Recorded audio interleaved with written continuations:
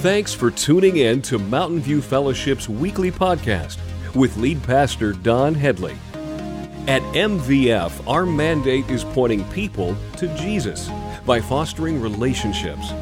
We know Jesus cared for people and placed a lot of emphasis on relationships, so we do too.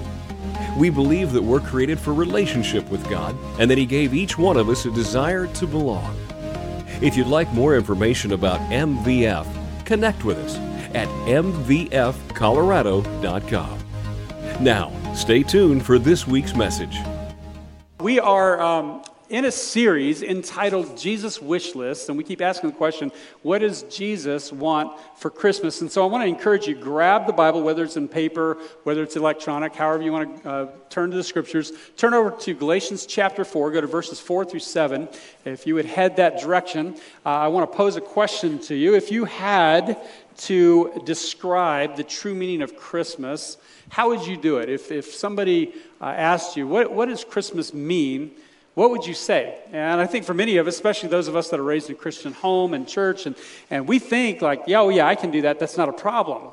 But when we're put on the spot, sometimes we struggle in explaining what Christmas truly means. And I had the honor this last Wednesday of hanging out with our high school students and at youth group, and I asked them the question, what is the true meaning of Christmas? And I asked if anyone could describe it in 1 minute or less, and we had a couple of them do it. And they did a great job. They were, obviously talking about the birth of Christ, but they got into other things too, like family gatherings and dinners and drama, family drama and candies and trees and, gifts and things like that. And then we narrowed it down to 30 seconds, and then we said, could you do it in 10 words or less? Could you describe the meaning of Christmas? And I wonder what you would say if we did that to you this morning. Because I think a lot of us have trouble defining Christmas because there's so much attached to it. It's become such a big thing that sometimes we have trouble zeroing in on what the true meaning of Christmas is. And I believe that's true, not just in the church, but I think everywhere. I was doing some research on this recently, and I ran across this woman's blog, and she was trying to answer the same question. And it almost broke my heart in reading this. And I want to read some of this to you, and I think some of you might even understand what she's going through. Like maybe you've been there, or maybe you're there right now. But she starts off and she says, what is the true meaning of Christmas? Should it be about Santa Claus, presents, sweets? Or should we give jolly old St. Nick the boot in favor of mangers, mass, and baby Jesus? The only thing people seem to agree on is the fact that they wait all year long for this beloved celebration, presumably because we have fond memories from our childhood of whatever ceremonies we choose to perform during the Christmas season. Deep down, we all want the same thing, to recapture some of that magic that we felt when we were young during those special times spent with loved ones in long, dark hours of winter. I grew up in a household without a lot of tradition, cultural, religious, family, or otherwise. We were a dysfunctional island unto ourselves, and thus we celebrated the most treasured of holidays in whatever fashion made sense to our family. My father loved to buy presents, which is odd because I'm fairly certain Christmas shopping was the only kind of shopping that he ever performed in the 20 years that he was married to my mother. 11 months out of the year, the man of our household was withdrawn, verbally combative, selfish, and childish, but during the month before Christmas, he changed. I think the only time I ever saw my parents leave the house together without us was the weeks leading up to Christmas. They would come home from shops whispering conspiratorially and smuggling bags of goodies down the hallway into their bedroom away from prying eyes. The scene would have hardly raised an eyebrow in most families, but my parents didn't talk, much less conspire together except at Christmas. She goes on to say, my father only knew how to show love through material gestures. He would ignore my very existence through every school project, new friendship, broken heart, and hormonal meltdown I suffered. But on that one fateful day in December, he believed that he could make up for all of it by buying the perfect present. Would I have rather had a participating and loving parent in my life? Of course. But that's adult reasoning, looking back on a clearly troubled youth and making judgments. At the time, I didn't know any better. All I knew was that for a couple of weeks every year, my family looked like the ones I'd seen on television and in the movies. I'd wake up Christmas morning to find the house and my life transformed. My little brother would be asleep on the floor next to my bed. My parents were asleep in the same room instead of one of them on the sofa. And the tree, which had been bare and lonely the night before, was suddenly covered in shiny tinsel and surrounded by mountains of packages. We would have breakfast together and then spend the entire day opening packages and watching the same Christmas movies on television every year. I know that all that glitter and tinsel was a poor substitute for a stable environment which every child should grow up with, but I still feel the thrill of the season each year when the Christmas tree goes up and the lights twinkle to life, like they answer some unspoken question of my heart. I fiercely and steadfastly refuse to adapt what few traditions I remember from these times in my childhood. Laying any of them aside or to rest would be like saying goodbye to a cherished friend during a difficult time. Christmas for me is about sharing what few happy memories that I have with my children and trying desperately to hold on to that feeling of warmth and security that I feel at Christmas all year long. I think this is what anyone wants for Christmas. I shop too much during the holidays. I buy too many gifts. I put up too many lights and watch A Christmas Story about 100 times more often than any sane human being should. But it's not because I've been hopelessly brainwashed by a materialistic or consumer-driven society and have lost the true meaning of Christmas. Far from it. I spend the majority of my time as a parent trying to figure out how not to raise my children in the same environment in which I lived. Christmas is the one time of the year that I want to share with my family the family traditions that I experienced, however misguided they might have been. When I read that, it broke my heart. It's like, because nowhere in there is Jesus. Nowhere in there is why we're here today and why we celebrate this time of the year. We have a whole world around us that's lost, that's searching for truth, searching for something that you and I claim to have. How would you describe the true meaning of Christmas? If you had to write it out, what would you say? Because I want us to answer that question this morning. Take a look at Galatians chapter 4. This is not your typical Christmas passage, but I think you're going to agree when we read this that you're going to see Christmas all through this passage. Galatians chapter 4, starting in verse 4, says, "But when the right time came, God sent his son, born of a woman, subject to the law. God sent him to buy freedom for us who were slaves to the law, so that he could adopt us as his very own children. And because we are his children, God has sent the Spirit of his Son into our hearts, prompting us to call out, 'Abba, Father.' Now you are no longer a slave, but God's own child. And since you are his child, God has made you his heir." Is that not great news? Isn't that a great definition for Christmas? Let's take a look at these, just a few of the lines that I see in here. It starts off by saying, "when the right time came." Now, we talked about this last year. We talked about this last week, remember? About God's timing is not always ours. Can I just tell you again that God's timing is perfect? It's perfect. I know some of you are struggling with that because you've got something you've been praying about, something you've been desiring, your heart's desire, and you've been crying out to God and it hasn't happened yet. And I told you last week, don't give up faith, don't lose hope, because God's timing is perfect.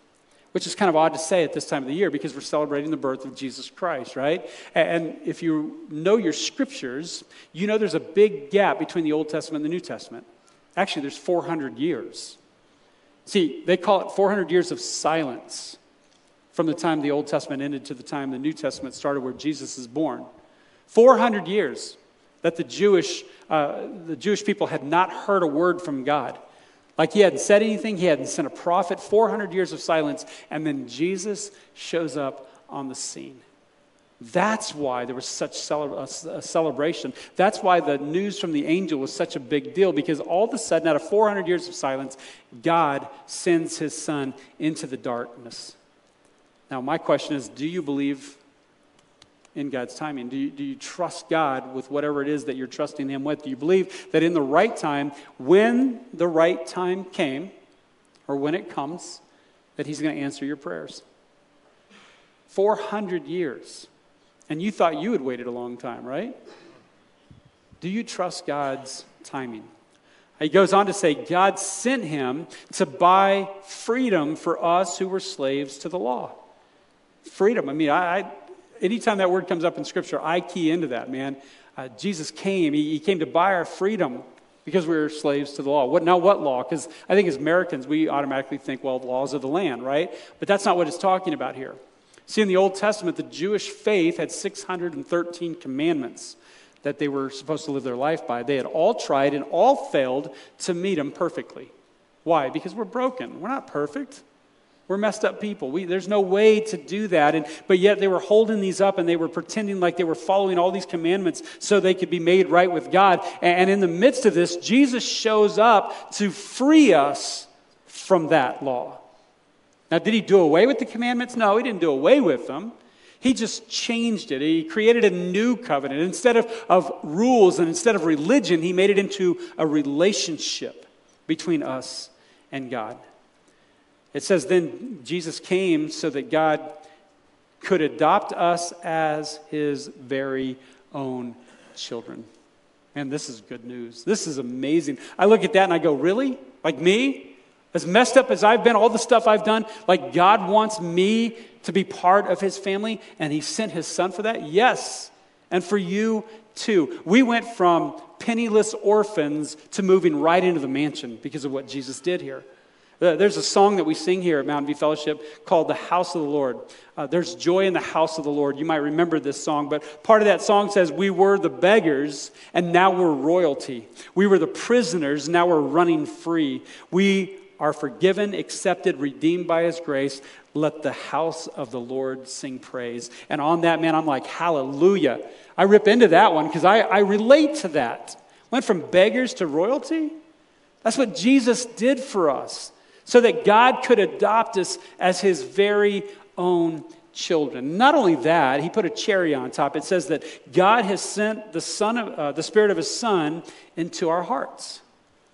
See, the problem that we had was a sin problem. We were broken in our relationship with God. But when Jesus came and he sacrificed himself, when we believe in Jesus, we put our trust in him, we're made right with God. We're cleansed because of his sacrifice on the cross. And in that moment, God sends his Spirit to dwell within us. Now, there's a name that we use for Jesus at this time of the year that we focus on a lot. It's called Emmanuel.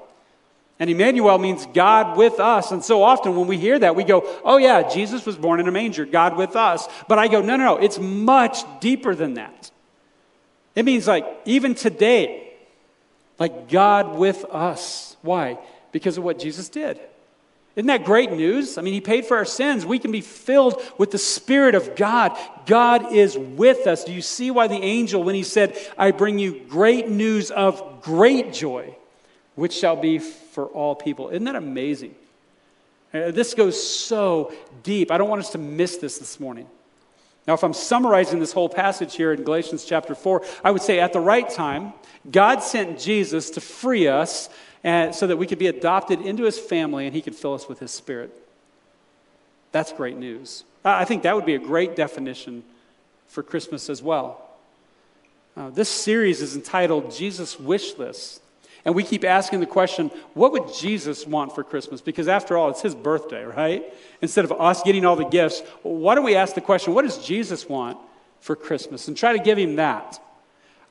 We just read in this passage that God sent Jesus so that we could be adopted as God's children. Hebrews chapter 2 builds on this. It says in verse 11 and 12, so now Jesus and the ones he makes holy. Now let me stop.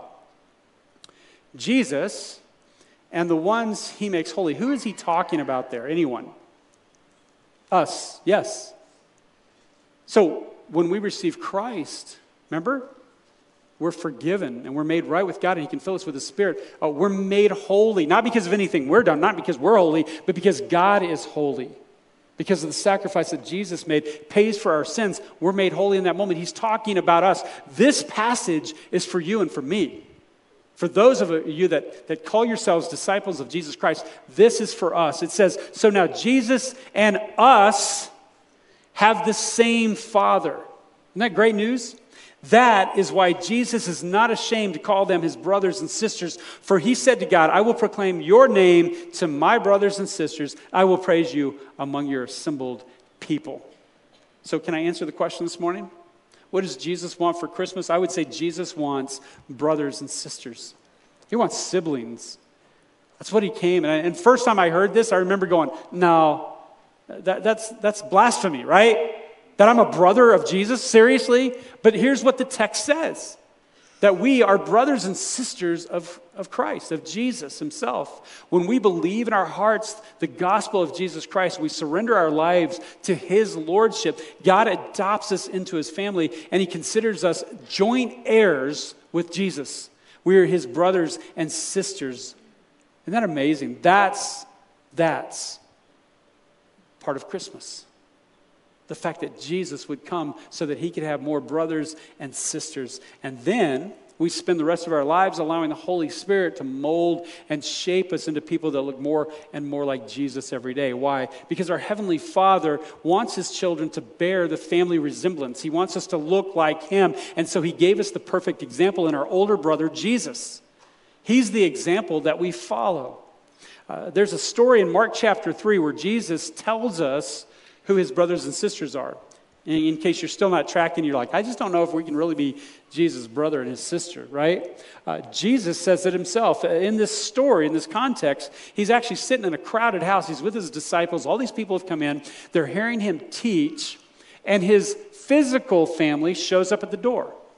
Now, the reason they show up is because obviously they're not at the place yet where they believe Jesus is who he says he is, and so they're worried about him. He's saying making all these claims, and they're like, oh, I don't know, and then they also understand that there's people trying to kill him, and so they're worried about him, worried about his welfare, so they show up at the door. Well, they can't get in, so they send a messenger in to find Jesus. The messenger gets to Jesus and goes, hey, Jesus, your family, meaning his physical family, his blood family, is standing outside the door. And take a look at what Jesus says in verse 34. Then he looked at those around him and said, look, these are my mother and brothers. Anyone who, what? Does God's will is my brother and sister and mother. See, his statement made it very clear that while these earthly relationships are important, spiritual relationships are even more important. They go to a whole nother level. Why? Because these are eternal. These are eternal. Now, can I just drop some sobering truth on you? This truth I don't like. I'll just be honest with you. I don't like it. But here's the reality. You've got brothers and sisters in this room that you're going to spend eternity with that are not your blood relatives. And then you might have some blood relatives who will reject God their entire life. And they're going to spend eternity separated from you and God. Now, I don't want that to destroy you. For me, that motivates me. That pushes me to go and reach my family, to love them, to try to be Christ to them, to try to preach the gospel to them. I want every one of them to know who Jesus is because I want to spend eternity with them, with God. So what does all this mean for us?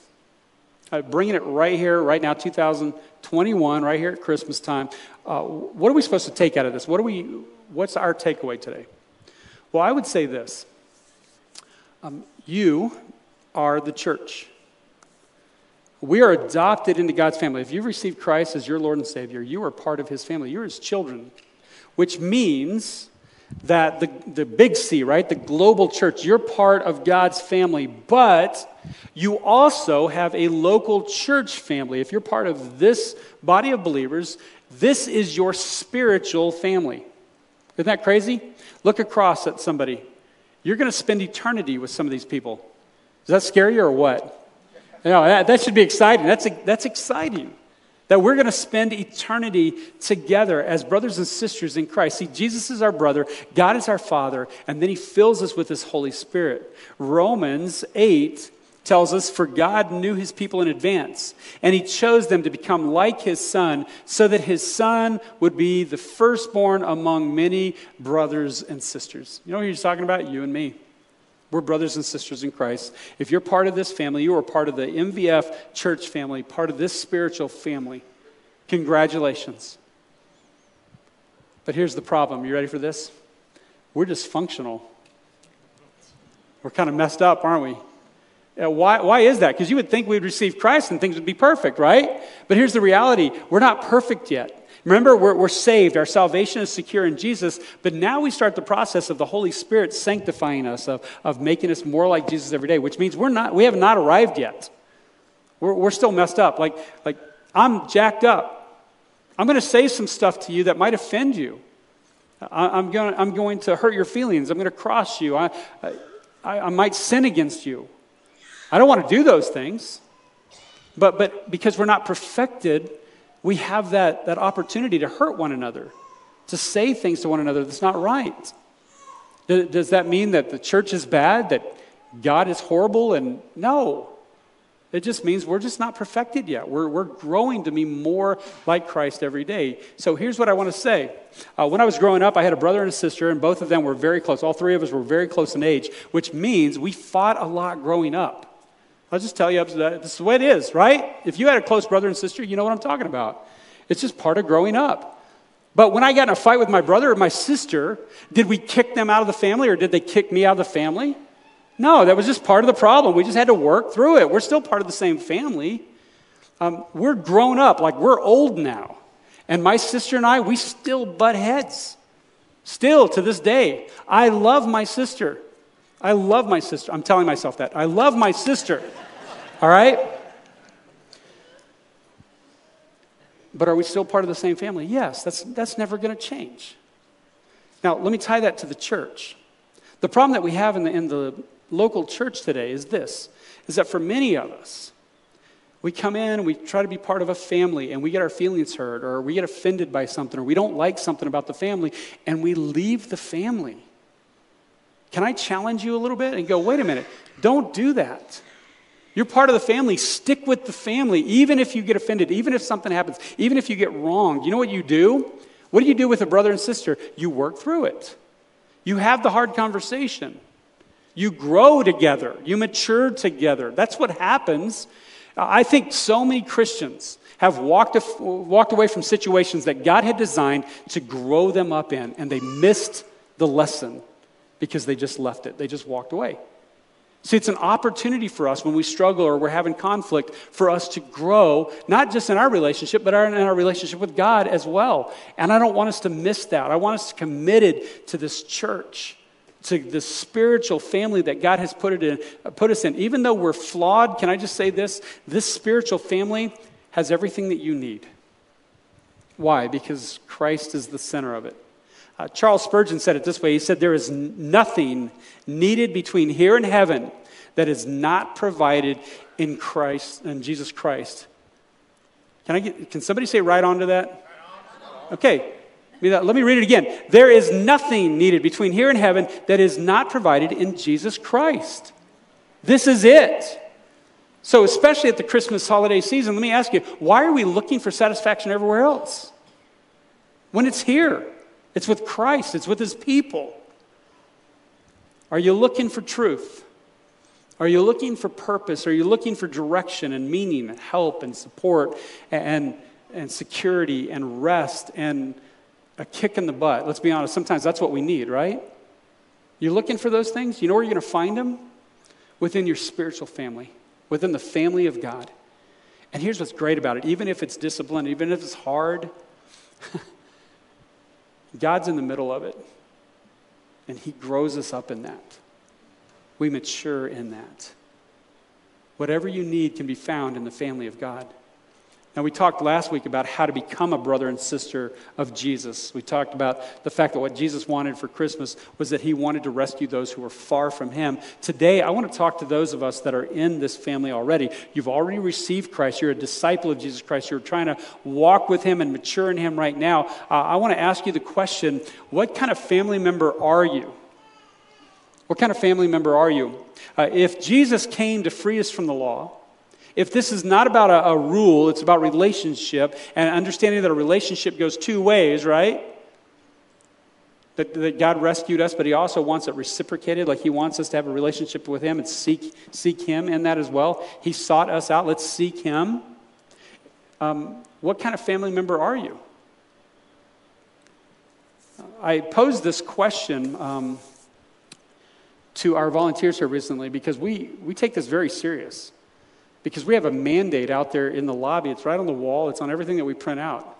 This is our mission. We're here pointing people to Jesus by fostering relationships in 3 different directions. And the first 2 is fostering a relationship with God, the up relationship.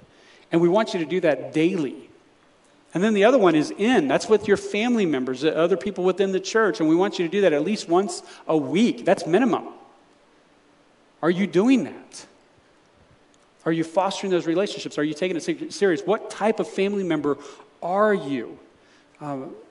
With our volunteers, I posed this question to them, and I want to pose it to you right now. If everybody at MVF, everybody in this church, acted the same way you did, if they were the same type of family member that you were, what kind of church would this be? Would it be the type of church you'd want to go to? It's kind of sobering, isn't it? Like this is the body. This is the way that God has created it. He's given you spiritual gifts. He's called you to plug in and engage and build up the body. Are you that type of family member? Are you the type that's like, yeah, I'm the 16-year-old teenage girl. I'm sick of this family. I'm leaving home, and you just leave and walk away from it? Or are you the type of person that you're engaging by your actions and your words? You're making the family better. You're bringing unity, not division. You're bringing love and forgiveness within the body. Is that you? I hope so. What type of family member are you? Are you allowing the Holy Spirit to work on you, to sanctify you, to transform you? Are you serious about getting in and becoming more like Christ every day? Are you doing what we talked about last week? John chapter 15, are you remaining in Christ? Are you abiding in Christ and growing in Him? See, because I think many Christians that I talk to, they use phrases like, well, I drifted away, right? I feel distant from God. Like, I feel far from Him. Like, God's not close to me. He's far from me. And I always ask the question, well, who do you think moved? Right? Because God's the same yesterday, today, and forever. If you're feeling distant, guess who moved, right? But here's where we're at so often. I don't think that we drift away in a day. That doesn't happen. I don't think we wake up one morning and go, you know what, I'm tired of following God. I'm just going to stop now. That doesn't happen. I think it happens over time. I think for some of us, it's just by maybe skipping a few services, skipping a few life group meetings, and then pretty soon we just kind of get in our own lazy routine, and we're like, I really don't want to put the work into it. Relationships, they're kind of hard, And then before we know it, we're just not connected anymore. And I think for the most part, that's kind of what happened through COVID. Like we got out of the habit. We forgot the importance of gathering together, of worshiping together, of studying together, of how important it is to have other people in our lives, especially other believers that are challenging us and growing us up. It's so important. For some people, it's just busyness. Like life gets busy. I don't have enough time to read my Bible. I just can't find time to pray. I can't spend any time with God. For others, it's sin. Like you sinned, and then there was another sin, and then another sin. By the time you get to the end of it, you're like, man, I've sinned enough. I don't even know if God even wants me around Him anymore. And so you just kind of distance yourself from God and all of His people before we realize that God is no longer a part of our daily lives. And we've drifted away. And in that moment, I think we find ourselves like the Israelites in Hosea, where we have forgotten our Maker. We've just forgotten all about God. He's no longer a part of our lives. And so today I want to challenge us as a spiritual family, as brothers and sisters of Jesus Christ, to regain our passion for Jesus. That's what I desire for us. I want us to light that fire again. Do you remember what it was like when you first saw the light? Like when you came face to face with Jesus, when He reached into your life and touched you, and you realized that there is a God who loves you, that Jesus came and gave Himself for you, that you could be forgiven for all of your sins, that the Holy Spirit wants to dwell with you like He's pulling your heart toward God. Do you remember that fire? What that felt like, to be on fire, to tell everybody about Jesus because of what He had done in your life? Where did that go? Can we relight that, ignite that fire again? That moment when you realize you were forgiven, you were cleansed, you were loved. There's a section of Scripture in Revelation where John is writing, and he's writing to 7 different churches, 7 letters to churches, and in these, God has an issue with these churches. And the very first one is the church in Ephesus. It's in Revelation 2, and it's sad because it says in this passage, God is speaking to the church, and He says, but I have this complaint against you. Take a look at this. He says, you don't love me or each other as you did at first. Some translations say, you have forgotten your first love. You've forgotten me. The fire went out. You've lost your way. I want us never to be that church. Can we just commit ourselves? We're never going to be like that. We're always going to seek Christ with passion. Chase after him with everything that we have. I want us to be more like King David when he was writing about a time when he was being chased. He was in the wilderness in Judah, and he was running for his life. And in Psalm 63, he wrote, "Oh God, you are my God." Listen to his term. "I earnestly search for you. My soul thirsts for you. My whole body longs for you in this parched and weary land where there is no water." Can you hear the ache? Can you hear the desire and the passion in that?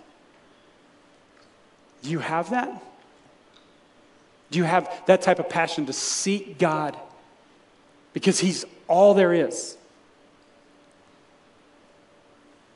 Otherwise, where are you looking to? What are you looking to provide for you? Is it your spouse? Because they're going to let you down. You trying to live vicariously through your kids? Because that doesn't work. Your parents are going to fail you. Boyfriend, girlfriend, that definitely doesn't work. Jesus and Jesus alone. Can we regain that passion again? I know some of you your argument might be, you know what? I hear what you're saying, but I've messed up. Like, I had a good relationship with God, but I've messed up really bad. And I don't know if God would ever take me back again. And I want to say, well, messed up like how? Like you betrayed Christ? Because that would be horrible. Or maybe you betrayed Christ 3 times. Do you know there's actually an example of that in Scripture? Peter, one of his own disciples, betrayed him 3 times. And what I love about this story is you go forward in the story to John chapter 21, and you find Jesus. After he's gone to the cross, he's died, he was buried, he rose again. He comes back for Peter.